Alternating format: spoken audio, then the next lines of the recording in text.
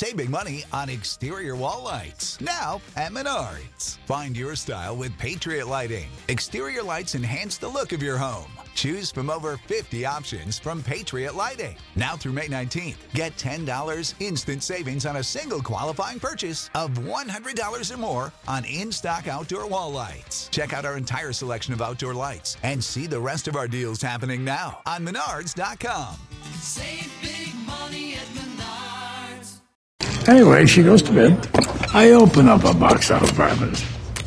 I light up. I pour myself a cognac. And I watch the 14 Fists of McCluskey. What a picture. Yo, homie, that my briefcase? And start asking the right fucking questions. Ladies and gentlemen, welcome back to Rum and Rant, a exclusive One Heat Minute Productions Patreon podcast. Firstly, thank you so much to all of our incredible patrons. And if you are a patron of One Heat Minute Productions, we have a Discord that basically lets the fun keep happening. So it's like the absolutely most physical media, Miami Vice horny, Michael Mann inside goss group chat you could ever hope to be a part of. And everyone who is on that Discord, truly you make my day. Sometimes you actually take me away from other real group chats. So thank you so much. I love all of you guys. Today, I've been an admirer of this person's work for a long time. We have communicated over the internet with, I've observed them on film stage, trivia nights, etc., cinephile game nights around the place. But I can tell you like the basic and of course incredibly impressive things. And then I'm going to tell you about how we connect. The first is they're a senior editor at Letterboxd. They're the co-host of the Weekend Watchlist podcast. If you're a cinephile and you don't know Letterboxd, it truly is a gift. It's a social media site that hasn't yet gone to hell, that hasn't been hacked by Russia, and that isn't taking our data. It's just watching how crazy you are. In fact, you like mining your own stats to look at how much of a lunatic you are with the things that you watch every year. So it's the best. He's a senior editor there. He's a friend of the film stage, writes there very frequently, Playlist, Little White Lies, Paste. But they are a conductor and conjurer of great interviews. They are one of the only people that I see online. Right, I wish I could do this and then make it happen. And and you can't hate the game. You must love the player, because I feel like I'm also that kind of person where I conjure something into existence and it happens. They are also one of the most thirsty physical media posters. I am frequently attracted to the glorious collection of physical media they're assembling for themselves. It's, of course, Mitchell Beaupre. Mitch, thank you so much for being a part of a One Heat Minute production. Yeah, I mean, thank you so much. I've been a very big fan for a long time, since before we even started communicating on Twitter. So this is definitely an honor to be here. That was a very lovely introduction. Thank you. I love that you mentioned the Cinephile Game Night, because that's where doing a Cinephile Game Night is where I first met Jen Johans, who's your BFF, and that's how her and I connected, which I feel like in some sort of universal way kind of led to you and I connecting through that. So yeah, it's funny on the watch with Jen that you guys did together, because when the guys did the string of Cinephile Game Nights, I remember they were posting them, and we did one. We did a One Heat Minute sort of adjacent one with a crew of people, and then there was obviously you guys, and there was just so many of these great people. The Ringer did one, so when there was that lining up, and obviously because it was during the pandemic, it was well, what else are we gonna do? We're watching this. This is fun. These are all of our people. They're all having fun. Let's see who the absolute most lunatic trivia head is, and it's super fun. And so Jen, who is my bestie, we've got a little separate gang of people that we get together and occasionally do game nights with and stuff like that. So it's very fun for us to do that, and it's very fun for me to watch. But yeah, I think I got about 7 guests out of my first appearance on that. So I think it just happens once you meet your people. It's why haven't we done this? This is crazy. Yeah, totally. And I've seen Jen post you and Jen and everybody posting the screenshots of y'all in your own secret little clubs. I've been very jealous of that. I'm trying to get in on one of those. It's really good. We've been pretty slack on the on doing a formal one because everyone's been so busy, but it is an amazing crew. It's, Jen, of course, runs it. I'm so blessed to be a part of it. We then have Jordan Harper, a great author, Sean Cosby, best-selling author, Walter Chaw, Sean Burns, Rob Belushi. It's Nikki Dolson, who's another terrific author, Kate Gabriel, who she designs great sort of classic Hollywood ephemera. So there's an amazing crew that is in there in that list that are from all over the place, and you've probably heard them on One Heat Minute Productions podcast because I love them all because they're my crew. So yeah, I have to thank Jen for being the architect of that. But yeah, it's the best. So there's a laundry list of things that we discussed that we could potentially talk about, and I think there's probably many opportunities for us to talk about all of them. The list.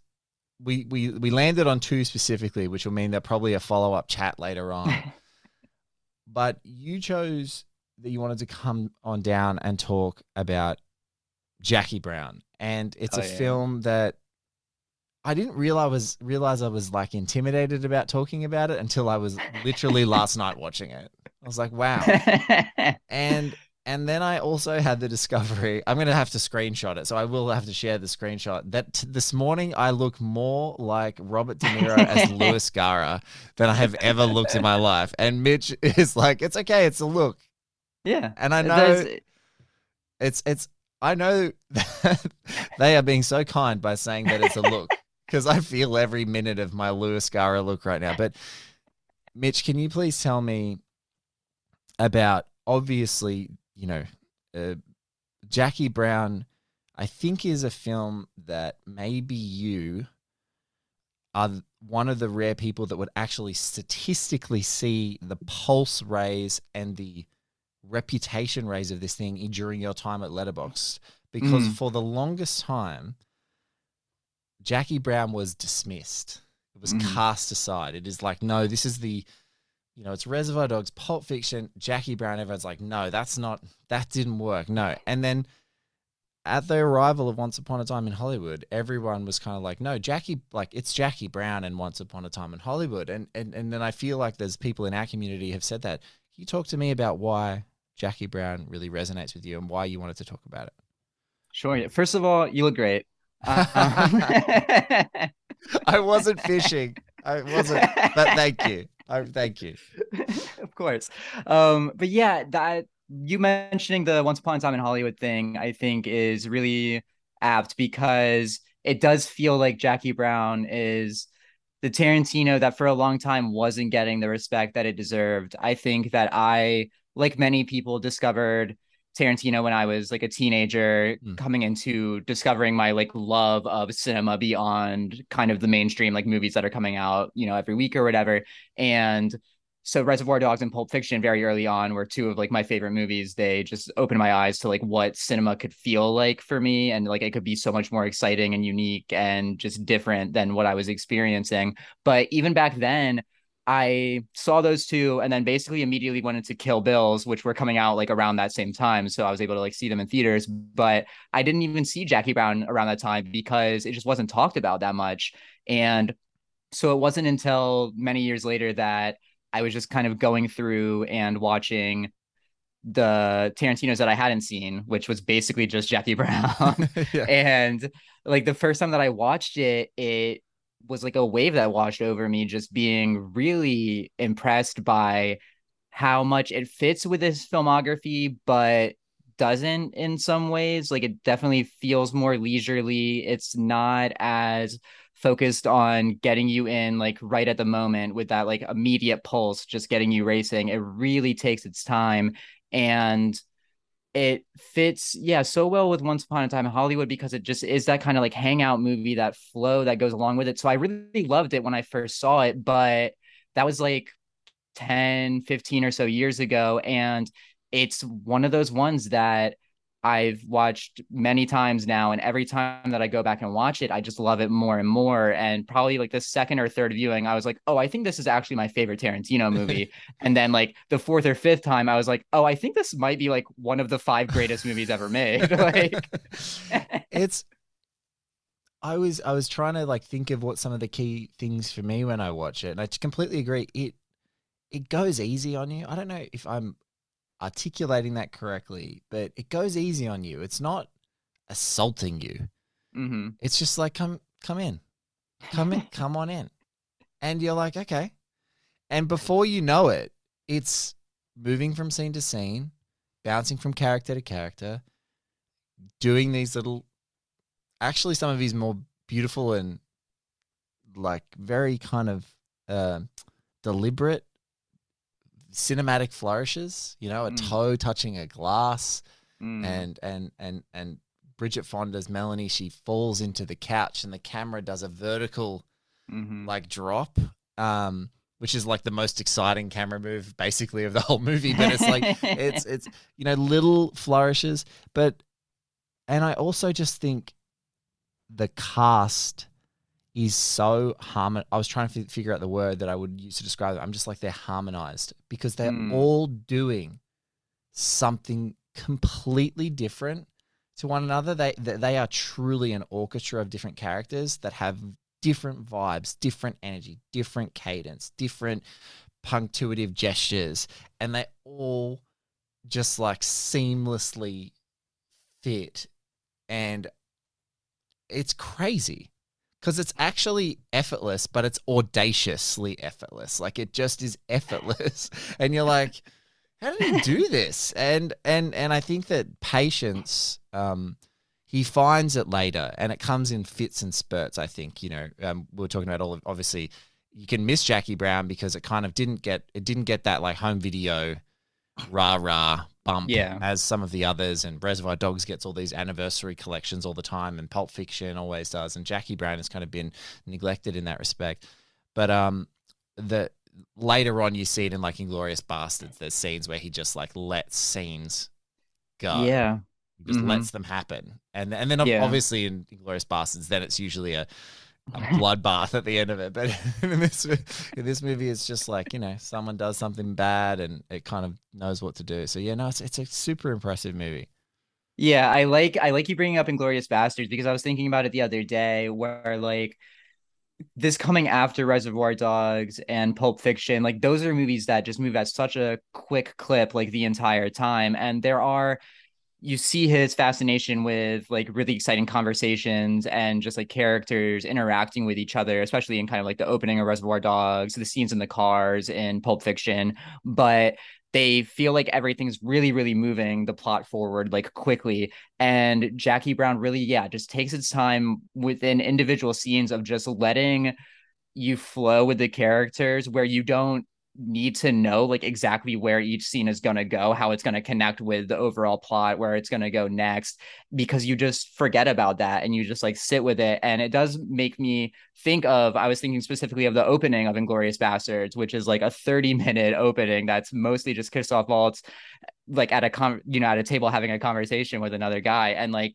him finding that patience and finding that ability to let himself like sit still for a minute, Tarantino, and like just let those scenes play out. And that's like one of the wonderful things about him. I mean, The Hateful Eight basically is that for almost 3.5 hours. Like it's just us sitting in that room with all of the characters. And Jackie Brown is so interesting because I was thinking about it this morning that Jackie Brown has like 6-7 characters basically, and like it feels like such a bigger movie than that. But like I imagine if you took the time and like mapped it out, there's probably only like 10-15 at the most characters who have lines in the movie period. And like 6 or 7 of them are like main characters, but it feels so expansive. It's almost like 2.5 hours long, or maybe it is 2.5 hours long, but you just really feel like you get to know every single one of these characters. The harmonizing thing that you mentioned is, I think, so on point. Like they just feel like everybody knows what this movie is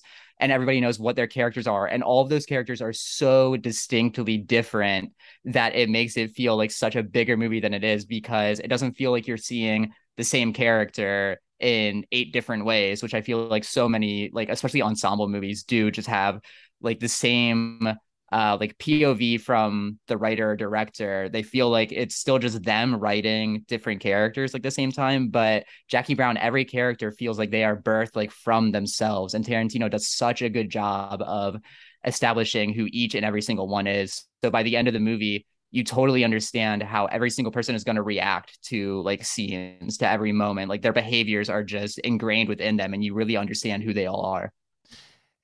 You touch on something which is like, you're so right. There's absolutely, this movie has this thing where it's actually what frustrates me about some contemporary movies, where you're like, hey, you spent $200 million and there's like 8 characters. Yeah. I don't know anyone else in this world. Like it's just all garbage. I like it's there's no world. There's no tactile world. And I think that when you go, you know, Max's office, and you go even to I think it's Max's office is another fantastic location, but then just the airport, like that great blue tile at the beginning, and the entire the airport south of the border. Then you've got Ordell's house, the beach house. They do the wonderful crane establishing shots into his house, and then the architecture and the geography of the house and the way that that's all covered, the whiteness, and so all these characters just pop, and then even Beaumont's cruddy, you know, tenement building, kind of like ghetto-ish apartments.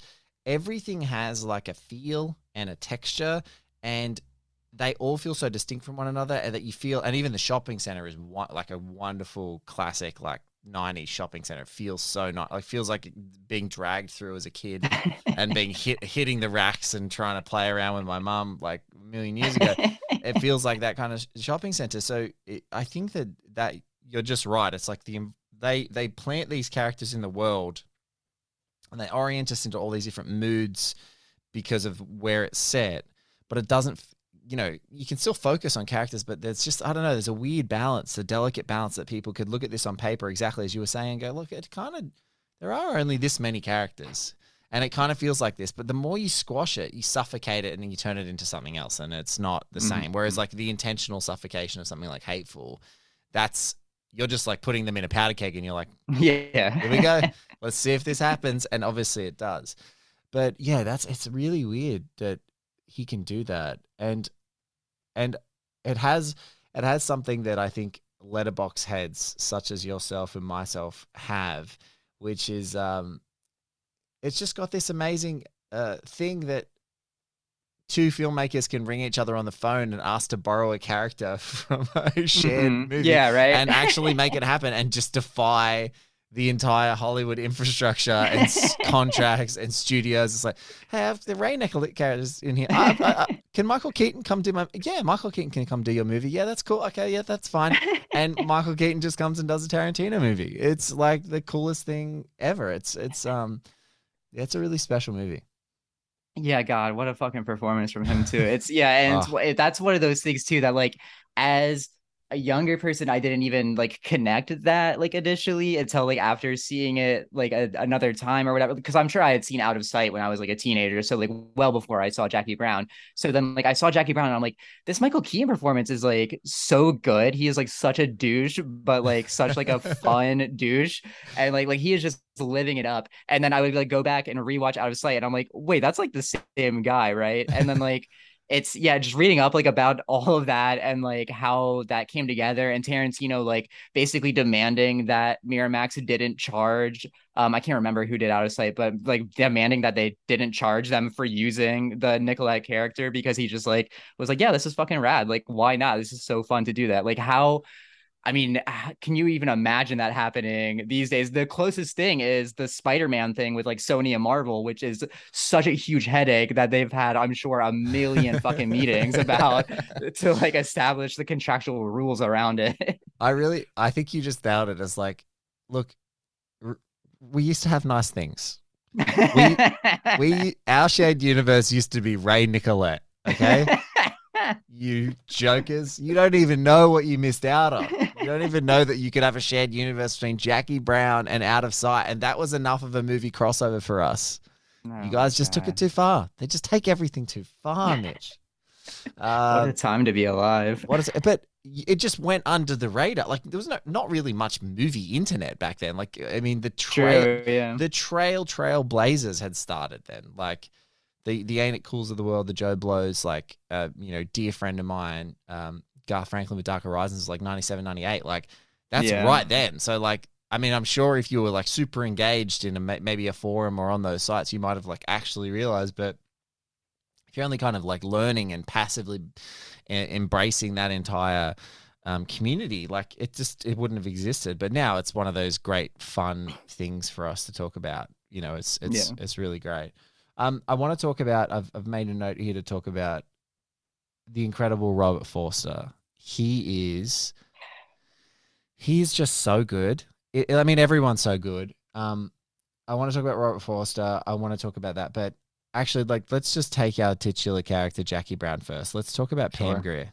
She's amazing in this movie. It is a criminal, there should be an ongoing criminal investigation. How she is not more lauded for this, because I feel like under the radar, low key, every great actor comeback movie. Travolta had it with. Pulp Fiction, and around that time it was like Robin Williams and Good Will Hunting.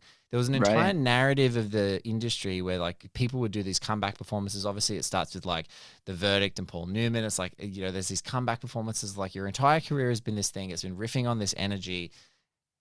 But Pam Grier had been a terrific actor, but had starred in all of the most canonical blaxploitation movies of all time. She comes into this movie and she's acting alongside Robert Forster and Keaton and Samuel Jackson. And she's like, that is the measure of great actors for me, is like put them next to scarily good other actors and see how good they are. The example I always give is watch a scene where Tom Sizemore, who's a great actor, is next to Robert De Niro and watch how much he looks like he's quaking in his boots, because he really is.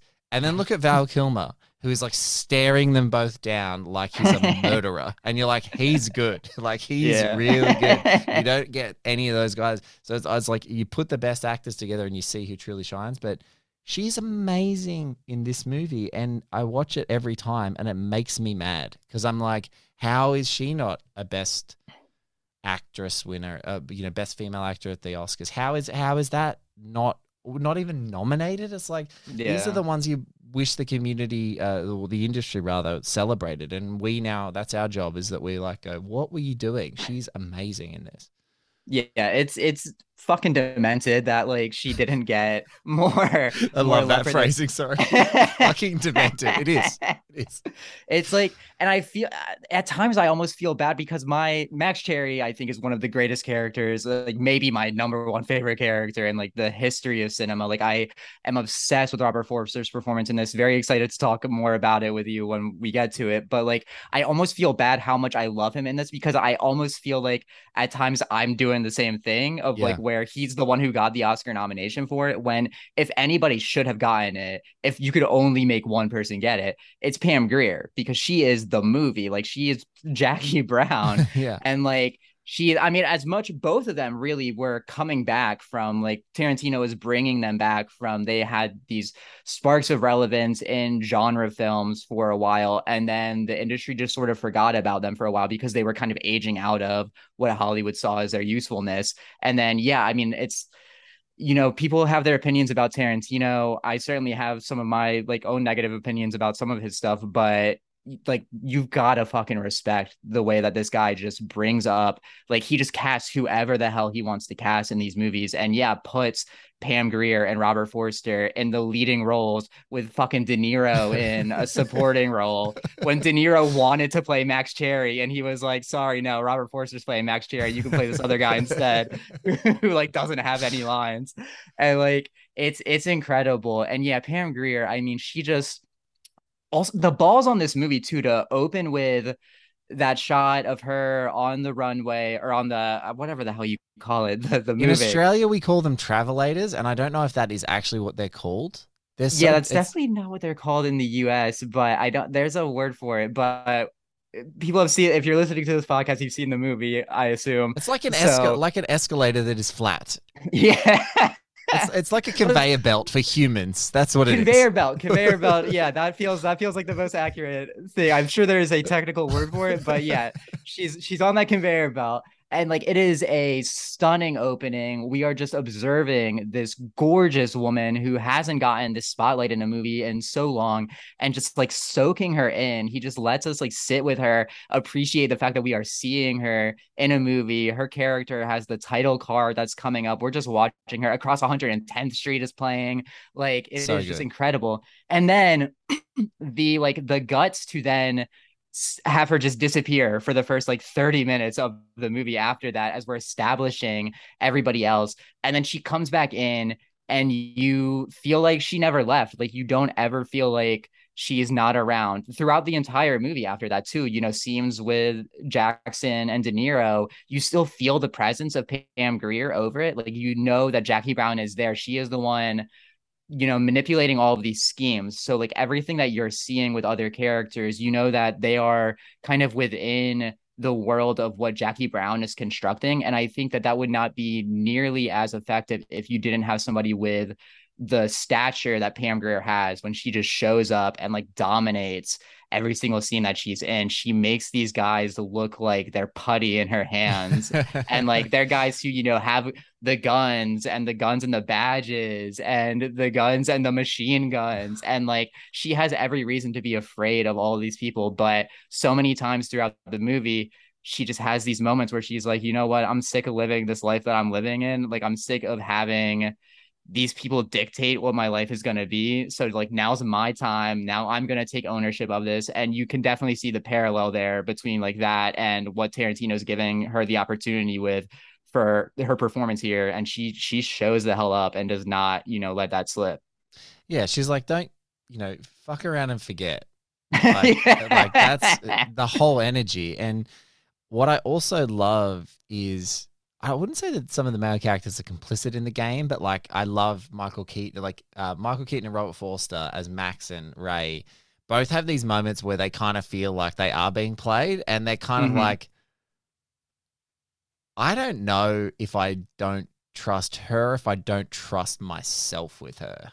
And I love not knowing, like really not actually knowing whether I know where to land with where they are. But I totally agree. It's the structure is just effortless because you kind of need to get to know the peccadillos of all those other characters. And then once you bring them back together, you've kind of already seen how they've interacted. And that's the kind of genius because you're like, oh, well, man, Ordell is crazy. You can't mess with Ordell. And Lewis is a bit kooky, and then you're like, and Max is great. Like Max is super switched on. So when you put Jackie in, that's the great dramatic tension. Is like Jackie can't just play these people as pawns. And then when she starts putting the chess pieces on the board, you're like, oh, okay, yes, she can. She's even more formidable than I thought.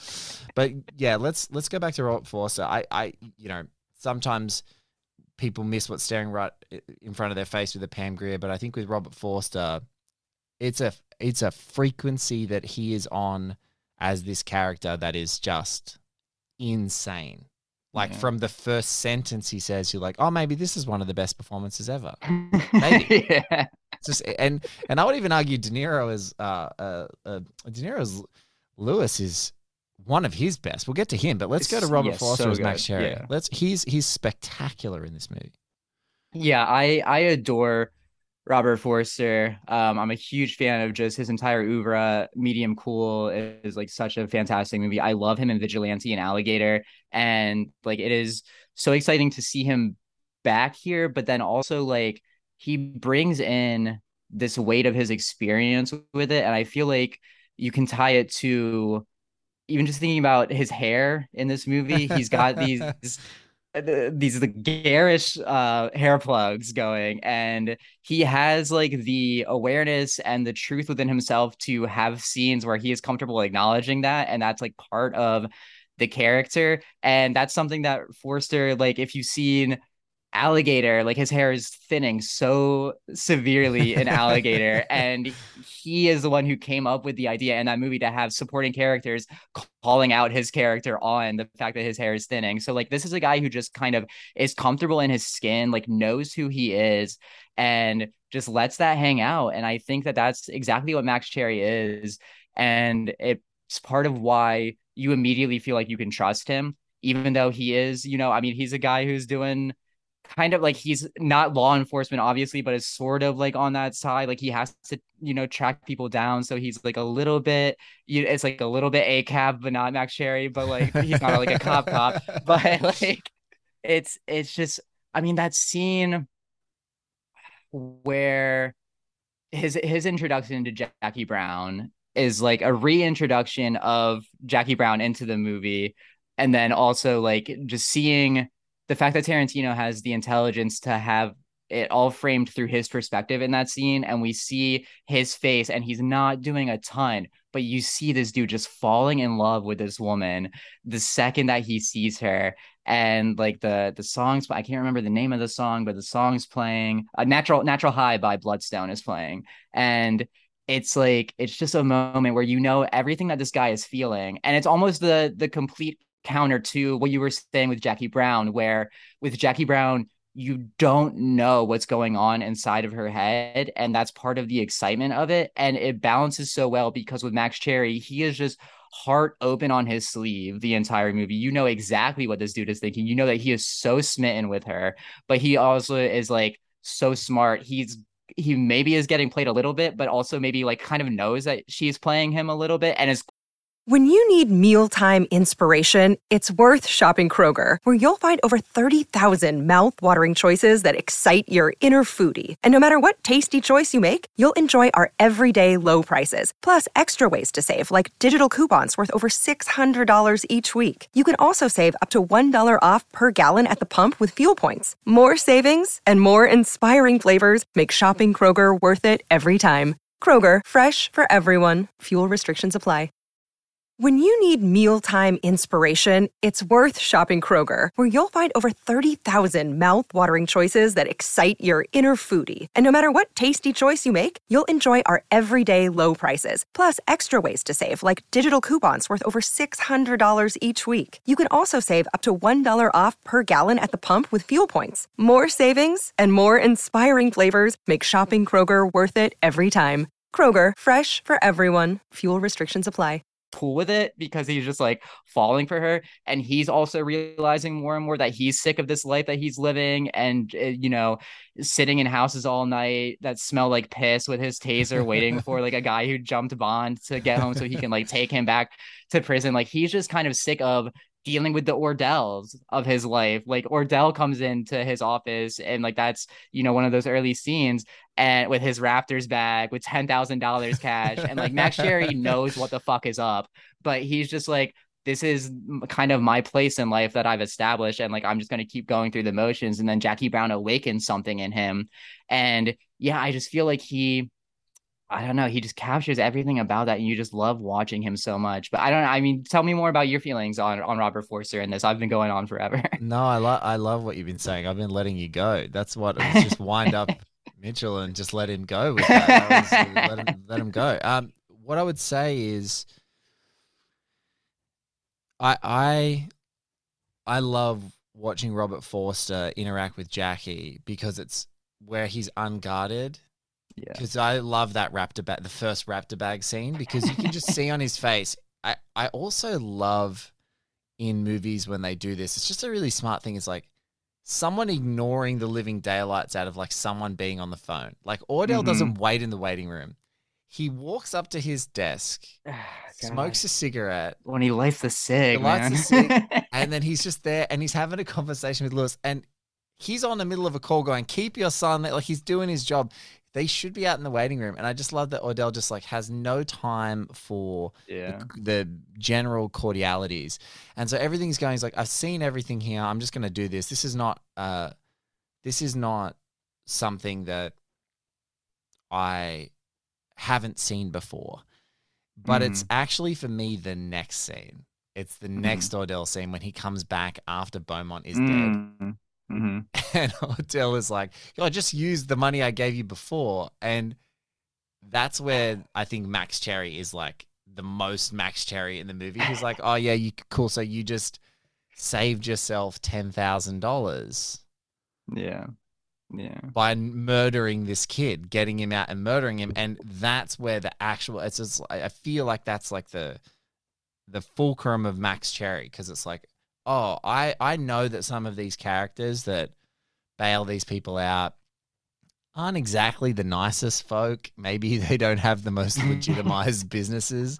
But I think that when he sees that, there's like this complicit feeling like, oh, I did that. Yeah. I did that. And then everything from then on is, when he's smitten with Jackie and then she says that she's going to go on and turn on Odell. And I think that there's a protectiveness, is like, I don't want to see that happen to someone else. And then it's like, and then it becomes about justice, and it becomes about a new life. It becomes about a new road that you can take, a new path. And so I'm just so, I'm all about being a character being able to convey so much without having to say it, or convey how they're feeling about something when they're having like a very, because I'm sure that you've had this experience, I've had this experience where you can just tell a character and they're having a conversation about getting a coffee, or they're having a conversation with their mechanic, or they're having a conversation about something, and you just like, that's how you get to know people, is how they're interacting with other people. And they don't have to be saying, this is how I feel. Like, no one sits around and goes, this is how I feel, and people get to know them. It's that they're communicating. And I love that they just trust that the core of this guy will come through in how he interacts and how he does his job. And he's just effortless. And the other thing that Tarantino does in a more stylistic way than other filmmakers have done is he just gives, in his very framing, he just gives Robert Forster the platform to kill. He just like gives him like these great little pushing close-ups, or just like a 2-shot will change angles and we'll get much closer on his face, and watch just a very expressive like processing of information in his head. And then he'll go, okay. And then he just gives him these great moments, just goes, here's a layup for you to just absolutely shit out of this scene. And so that's what I'm impressed with, is that not only is it so, the character is so deep, he gets the character. There's great dramatic tension, even if it's sort of under the surface, but it's then also those great choices that Tarantino makes as a director, is that that's where the sort of very subtle style comes in, is like that moment where he chooses to take you from like a wide or a medium into a close-up. It's all about like, how does this actor's performance pop and punctuate this entire scene, this moment. It's building to this mini crescendo in every scene. And so many of the crescendos in this movie are just Robert Forster sitting there staring someone down, knowing something else that they don't know, or like pretending like he doesn't know what they're talking about, but he really does. And so that's where I just go, that it's all about how understated it is for me. And it just breathes, it just lives. The guy exists. That's the other thing. It doesn't have to be naturalism necessarily, but I feel like I know the guy. So I think that's what's so special about it. Yeah, I think, and like with the understatedness of what they do with Max Cherry, my favorite scene in the movie is him coming back to Jackie the night after he bails her out, after she has the confrontation with Ordell and everything. And then they have that conversation just sitting at the table having coffee, and she puts on the Delphonics record and he's like, what is that? And like that conversation is just so beautiful. Just two like grown ass adult human beings talking about being grown ass adult human beings, and like with the way I look on this Zoom video, very relatable grown ass adult having grown ass adult conversations. It's such like a beautiful moment of like acknowledging your station in life, and the fact that like at whatever age you are, you can change your life whenever the hell you want, and like you don't have to be stuck in that rut. But the thing that I really love is later on, so they have the Delphonics moment, and then later on, like several scenes down the road, like Tarantino could have played this as like a little bit moment where she puts on the Delphonics record. He's like, what is that? She says the Delphonics. And then it just cuts immediately to him at the, record store picking the cassette and playing it. And it's like a funny little beat. But instead, that whole scene plays out. Like we hear the record playing as they're having this lovely conversation together. And then several scenes later, he's at the record store we just take the time sitting with him, going through, to the cassette wall, going down the Delphonics tapes, picking out the Delphonics tape, putting it in his car radio, and then just listening to the song that she was playing for him. And it's like, he's not saying anything. We don't need it conveyed to us in words or anything. Tarantino just knows that if we're paying attention and we're watching the movie, we get that he wants to play the song that makes him think of her and makes him think of that moment and that conversation.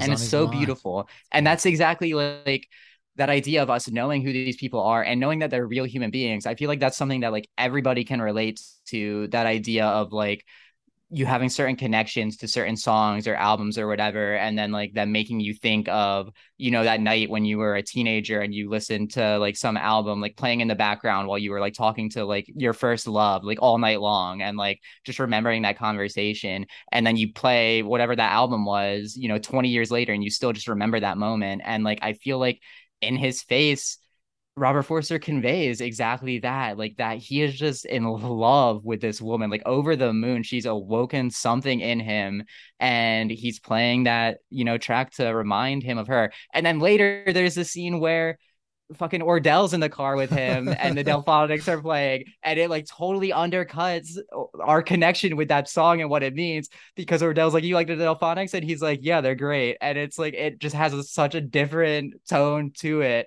It's almost like a kick in the shins in that moment in the movie, just hearing that song coming back. It's just such smart playing out of just taking one song and playing it in such different ways, using it in such a smart way over the course of the movie. Yeah, because the first is all about their connection. The second is about how she's on his mind, which is beautiful. And then the third is the last thing that Max wants Ordell to be thinking about in the world is Jackie Brown. Yep. And you're oh, this is Jackie's song. It's shit. And also, this is another thing that we've lost is I remember doing this with, some of my best guy friends, my first loves. Is there's something so cool about, even when it was CDs or cassettes, of you just someone playing a song and you're what is this? And they're oh, I have a distinct memory about a band called Gomez. And I was what is this? Yeah. And my friend was oh, it's Gomez. It's really good. And I go, huh. And then a couple of days later, I went to a record store and I went and found and I did that. And I'm only just realizing it now, but I did that. And I went home and listened. And my girlfriend at the time was what is this? I was oh, it's a band called Gomez. I heard my friend play it. And she goes, and you went and bought the album? And I was yeah, it was just sounded great. I wanted to know what it was, and I went and got it. And now we can just do instant. What is this? Oh, it's, Shazam or whatever it's called. I can't remember. Yeah. Shazam it. It's all the romance is gone, all of the excursion, all of the the sitting with it and it being in your memory and you're not actually knowing what it is and what was that thing I'm thinking about? But yeah, no, you're so right. It's that I had forgotten about the 3 times that song played. In my memory, the passive remembrance that you have of or some of your favorite movies that you just watch every year. I forgot about the third one. And when you were last night, I was oh, that's good. I'd actually just kind of had missed it. I was oh, that's so good. I'd forgotten how good that is. But yeah, it's terrific. I really want to talk to you about, it's almost hard to do with both of them. It's Bridget Fonda, Robert De Niro. They have one of the coolest relationships, I think, in any Tarantino movie. And I just have to praise, because, I've spoken about Mr. De Niro so many times, but man, this role is good. The stones on him to just waltz into this movie and be the foil and be I don't want to sit in a bail bondsman's office because I've already been in prison for 4 years of bank robbery, so it's not fun for me to sit in this office. And just the straight man to Ordell's big, loud, gregarious, constant talker. It's so underrated as a pairing. It's so underrated. And then when you see him with his anger and ferocity and his inadequacy with, with Bridget Fonda's Melanie, just picking at him constantly. I think it's just really, it's a completely special performance. And I think it was in that purple patch of his career, really, that he delivered some amazing performances. And I think it went under the radar for so much of it, I feel. Yeah, absolutely. And it's a performance that I think I even underrated, plenty of times the first couple of times that I watched the movie, because your attention is drawn so much more to Robert Forster, Samuel L. Jackson, Pam Grier, even, Michael Keaton, even Bridget Fonda, honestly, like De Niro is playing it the most like cool and kind of even and just like understated, not understated because it's like in a more comedic register in a way. Yes. Like Forster is like understated, but like it's him just not feeling the need to be the star of the show, which is crazy because it's Robert De Niro in the middle of the 90s. Like, this is a guy 2 years removed from fucking Heat and Casino in the same year.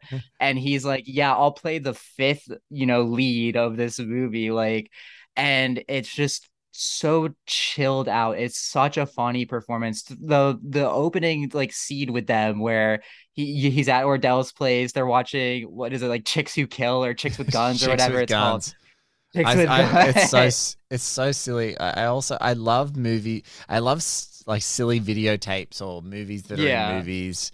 And Tarantino and his peer group have all like had fun with like going and making trailers. But I always think of like, surely then Tarantino or some second unit had to shoot Chicks with Guns. Yeah. Like, that's the thing that now this is the film critic in my head is like, I go, someone had to shoot that. Man, that's funny. I wonder if you could watch the whole video. Like, I wonder if the whole video exists. It's on the Blu-ray. It's on the Blu-ray of Jackie Brown. I must have like a crappy Australian Blu-ray version because I don't have it. It's not on our release. I'm gonna have to go and source a better version. Oh my god. Criminal. So funny. Yeah.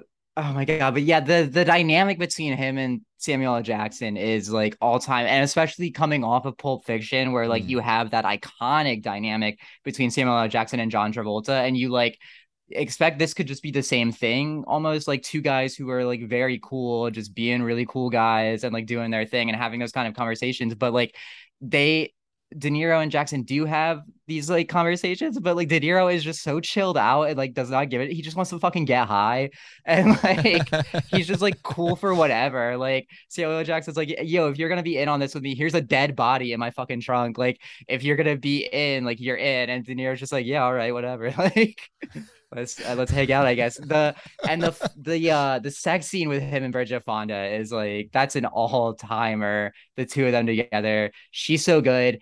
I think my favorite scene, other than him fucking killing Bridget Fonda, like that's unreal. The whole way that plays out. It's unreal because it's the first.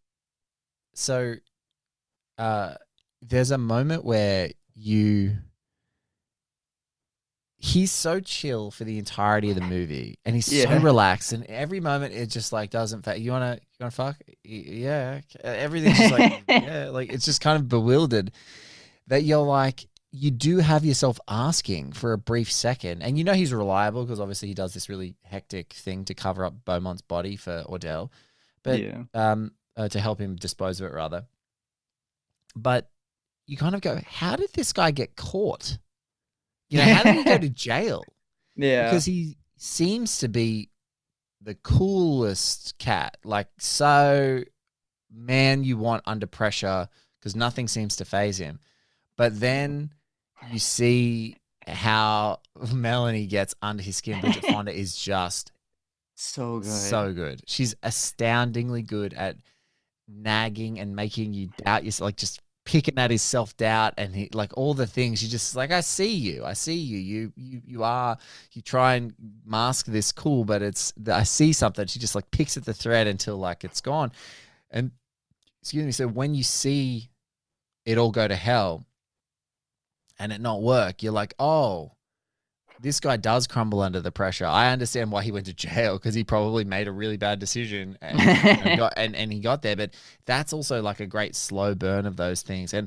And it's also everything is like, even though the comedic beats that he's a part of, he's still kind of not reacting. Yeah. Like it's a comedic beat. There's no wink. Like, I love that. It's like, this is funny. Just enjoy how funny it is. Like, how weird would it be? I mean, I know it probably wouldn't happen. Maybe it would happen with our friends, but like, it's so weird to go to a friend's house and watch Chicks with Guns. Like, it's the weirdest thing of all time.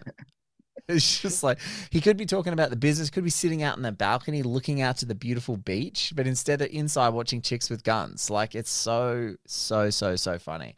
But yeah, that scene, man, it's wild. Like the Bridget Fonda sex scene is wild. Bridget Fonda as a character is wild. Like when she gets up and goes, "Hello, it's for you," and puts the phone down, and you're just like, "Oh my god." Oh my god, that's so fucking fun. Such a great beat. She's she's so good. Fun. She's just on fire, and then just everything that happens, it's like she's trying to mix the powder keg in that place, and it's like, how has she not pissed off Ordell for him to kill her? That's the other thing. By the end of the movie, like, how has she not pissed him off already? Because she's crazy. She's absolutely crazy, but she's just fantastic, And now she's like, this is one of her last movies, right?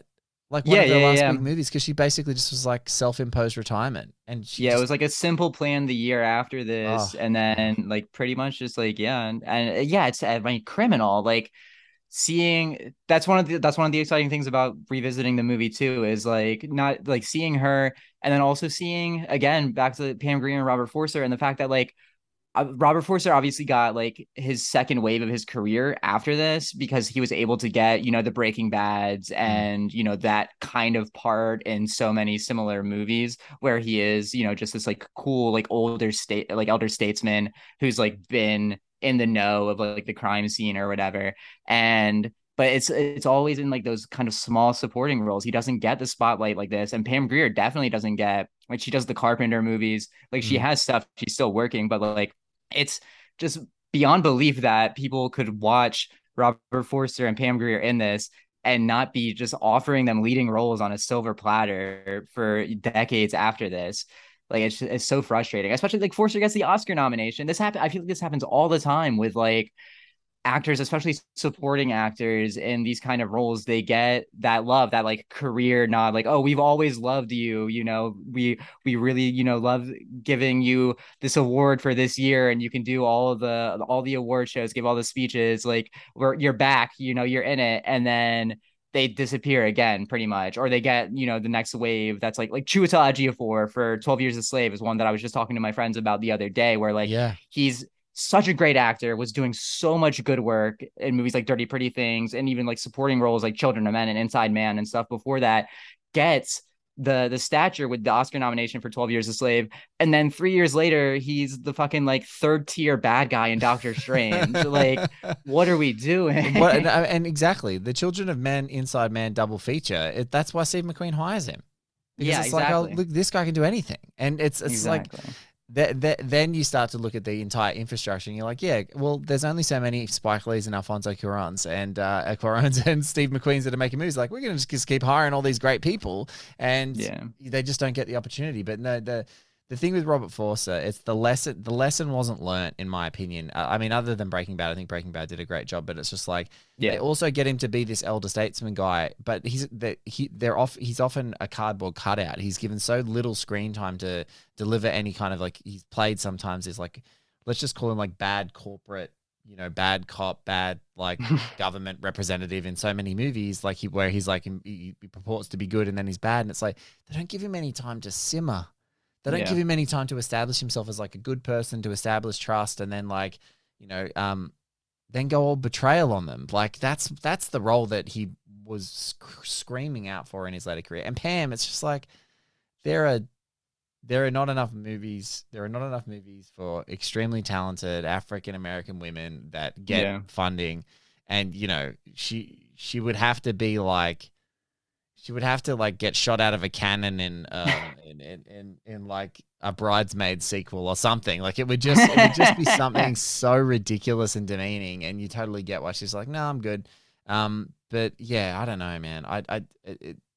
This movie stands as a testament to how you can have all these great people and they can do this phenomenal work, and people just don't understand. They can't unpack why it's good. And then later on, every filmmaker who came up after it is like, this is an amazing movie and I'm aspiring to do this, and they want to do it, but they can't copy it. It would be too rote for them to copy it and do it. But the other one little shout I want to give is like, I love Chris Tucker. Chris Tucker just like popping in for like 5 minutes as Beaumont. He's fantastic. It's an amazing scene. He's just in there, he rocks, and he walks out the door. It's just so good. Yeah, and it's such a good moment too of exactly that thing of Tarantino just taking his time with a scene, because when Ordell shows up, like we kind of already have this sense from him that like he's gonna kill this guy, like he can't trust him, and then as the scene's kind of playing out more and more, we get the sense more and more that like, oh, he's definitely gonna kill this guy. He's literally persuading him to get in his trunk, and like I was too naive, Mitchell, when I first watched this. Like because I was like you, we're around similar ages, so VHS was my means of seeing Reservoir Dogs and Pulp Fiction, and then I don't even think it really played that Jackie Brown played that big a run at cinemas, but then it was VHS, and so I'd watch that, and because it's a much slower movie and more deliberate, it kind of felt like it was malevolent, but he was also so damn cool. Like he's like in all white, and then he's in all black, and I'm like, yes, he's wearing all black, so it kind of feels like he's going to murder someone just because movies have taught us that language. But I was so like shocked when he shoots him. Yeah, I was like, oh shit. Like I was like, no, he can't kill him. It's like they've just like we've had all these conversations. He's not going to do this. Bang, bang, bang, bang, bang, and you're like, wow. And now I feel silly because like that's the way that it obviously plays out, and it conjures all this imagery. It's telling you that he's going to go kill him like 5 minutes. And that's the artfulness of the conversation. It's like this weird passive, oh, it's okay. But I remember that time like going, oh, I didn't actually see that coming the first time. But now it's like so obvious. Like Ordell feels like he could. That's why I'm surprised that Bridget Fonda's Melanie's alive, because I'm surprised he didn't lose his patience to kill her.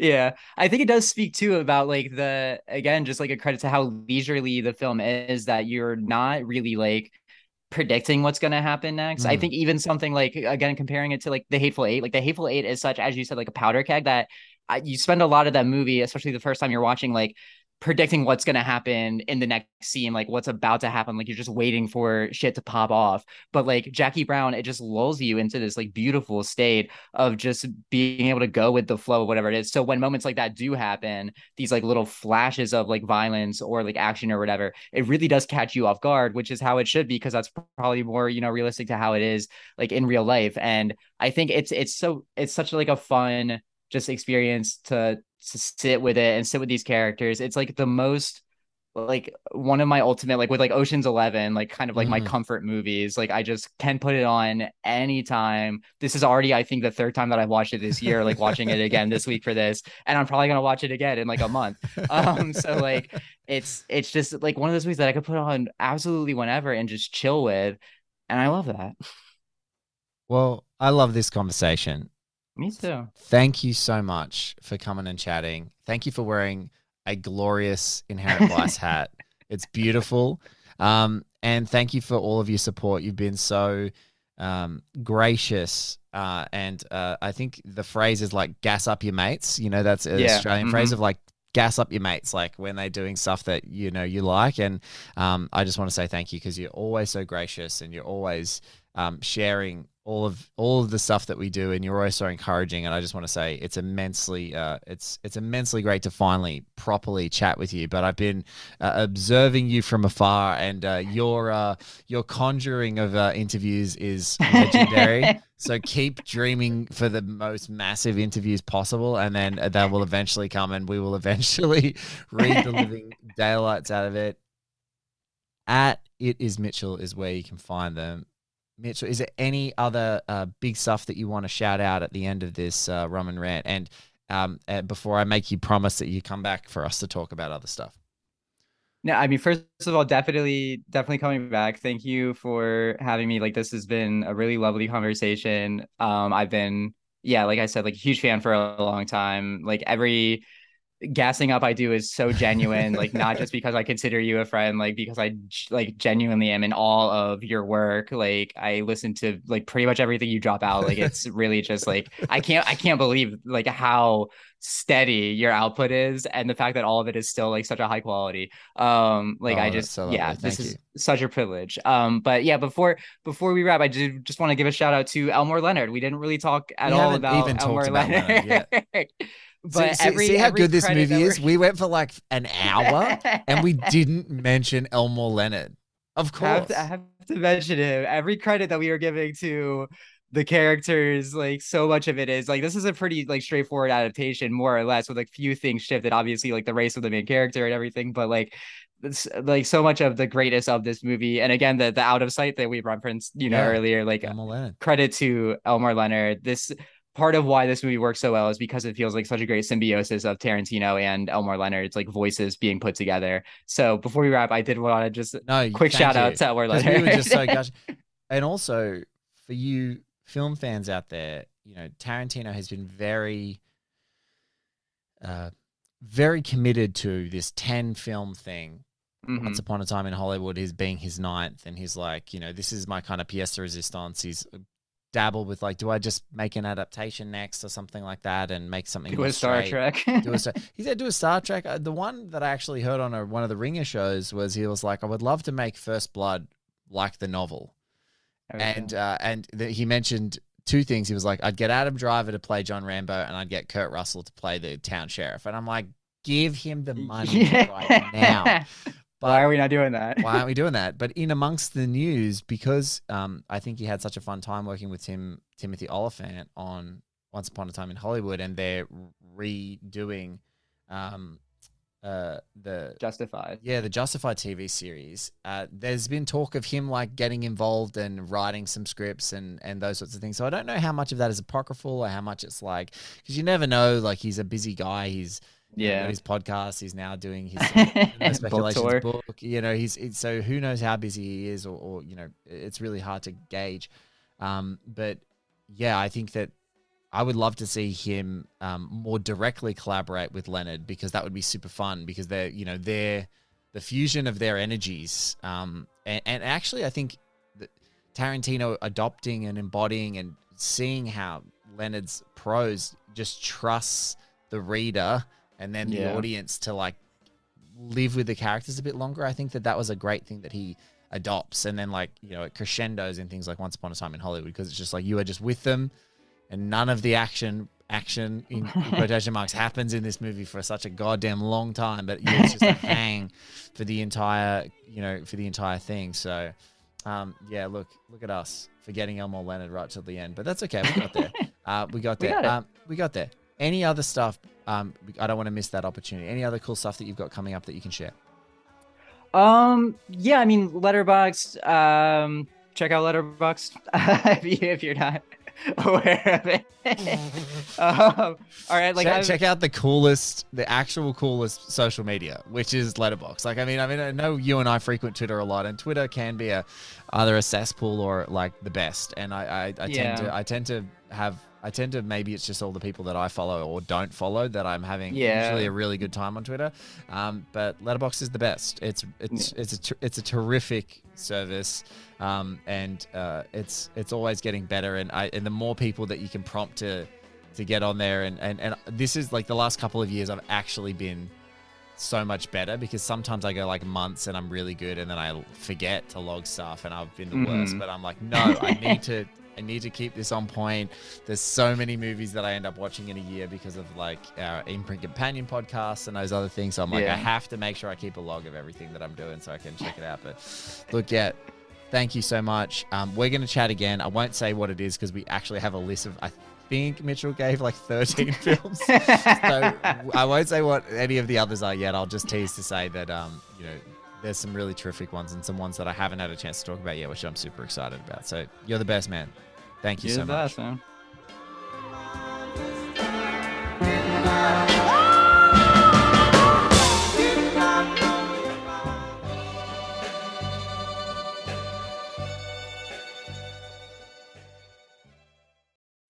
When you need mealtime inspiration, it's worth shopping Kroger, where you'll find over 30,000 mouth-watering choices that excite your inner foodie. And no matter what tasty choice you make, you'll enjoy our everyday low prices, plus extra ways to save, like digital coupons worth over $600 each week. You can also save up to $1 off per gallon at the pump with fuel points. More savings and more inspiring flavors make shopping Kroger worth it every time. Kroger, fresh for everyone. Fuel restrictions apply.